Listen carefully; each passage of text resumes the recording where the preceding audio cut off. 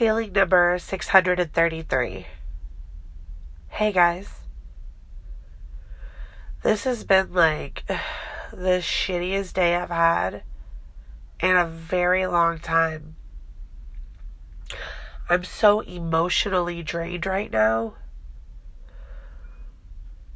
I'm just sitting outside of Ross in my car, just going through all kinds of emotions.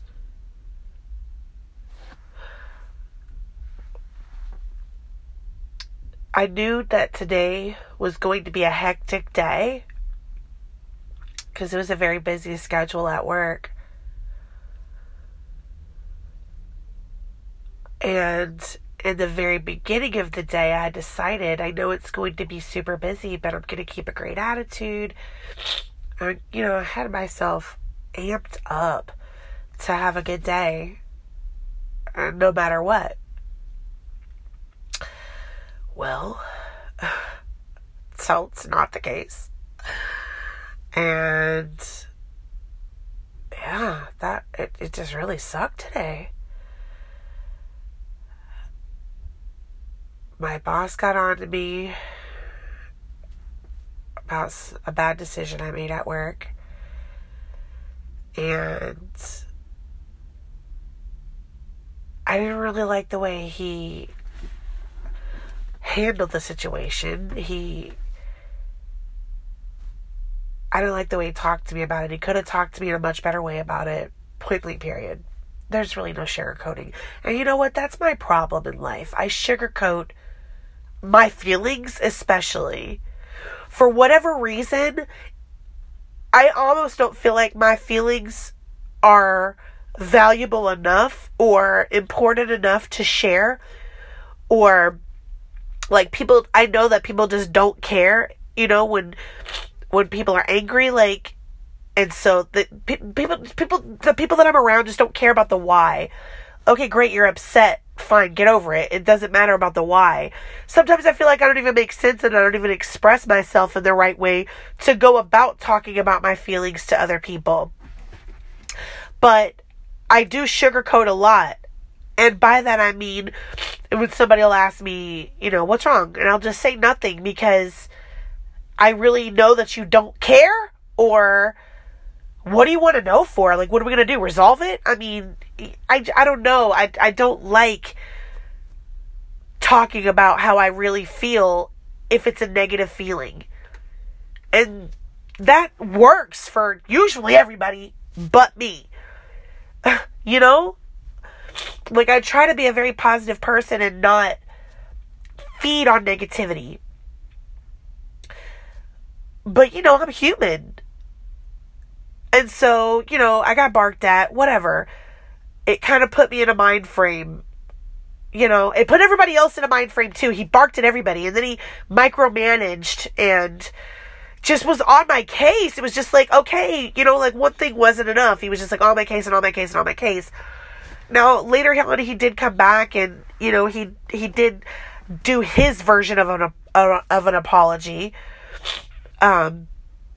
Where he said he's not upset with me. I don't know why you would be upset with me, quite honestly. Like, I guess I'm really just upset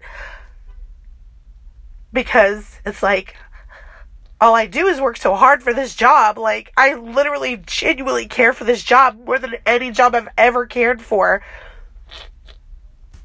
And my boss is the kind of guy, like, when he gets mad, he'll say things like, oh, well, I mean, if you can't do it, just let me know. I'll do it myself. Or if you don't want to do it, just let me know. I mean, you don't have to work here anymore.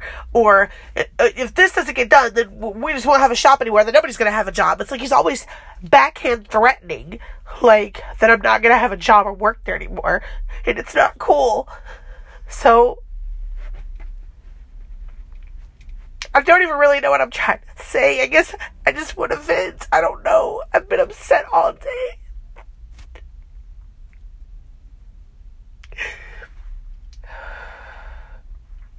A client came in. He dropped his car off at like 9:30 in the morning. He came back at 4:30 and his car literally hadn't been moved at all. Now, he didn't need a long procedure. The service that we were going to do for him would have taken about 30 minutes. We closed at 5. He would have been done by 5. But he just came in irate, like yelling, and so this was the second person that yelled at me today. But he was just like, I didn't know how to take him. I was so shocked at how he was acting that I was so taken aback. So I was really confused, and I don't know how he took my reaction to him, but I just kind of said, hold on, and I walked away and went outside and let somebody else deal with it completely. I don't like it when I'm in this type of mood, especially at work, because I really feel like fuck it right now. And I don't want to feel like fuck it. Like, this is a great job, but this was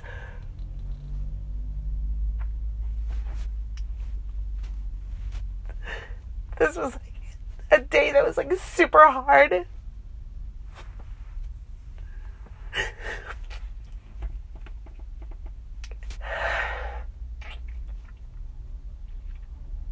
And then my husband is in the hospital with his foot. And these are just all things that I don't really have anybody to talk to about. So I guess I'm glad I have you guys.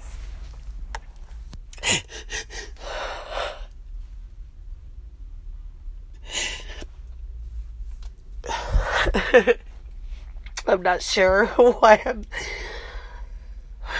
so upset. I've literally gone through every emotion sitting in front of Ross.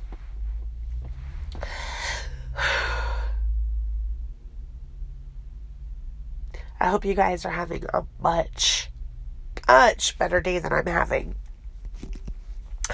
And just to speak some positivity over all of this, like, I know I'm upset right now and I'm crying and my face is a mess, but I also know that this is temporary, so I don't want to say like a lot of things out of anger that I don't mean. So I do always try to calm down and really take in the full situation, and usually I get over it, and I'm sure I'll get over this. So I know that this is just a moment in time and an incident in life. And 6 months from now, this moment will not matter or even be remembered. So we always have to keep in mind that whatever it is we're going through, even if it seems like it's the worst possible day ever, it is only a day, only a wrinkle in time. Only a blip, only a moment, only one incident that we have to deal with, only one thing. This too shall pass. Live another day.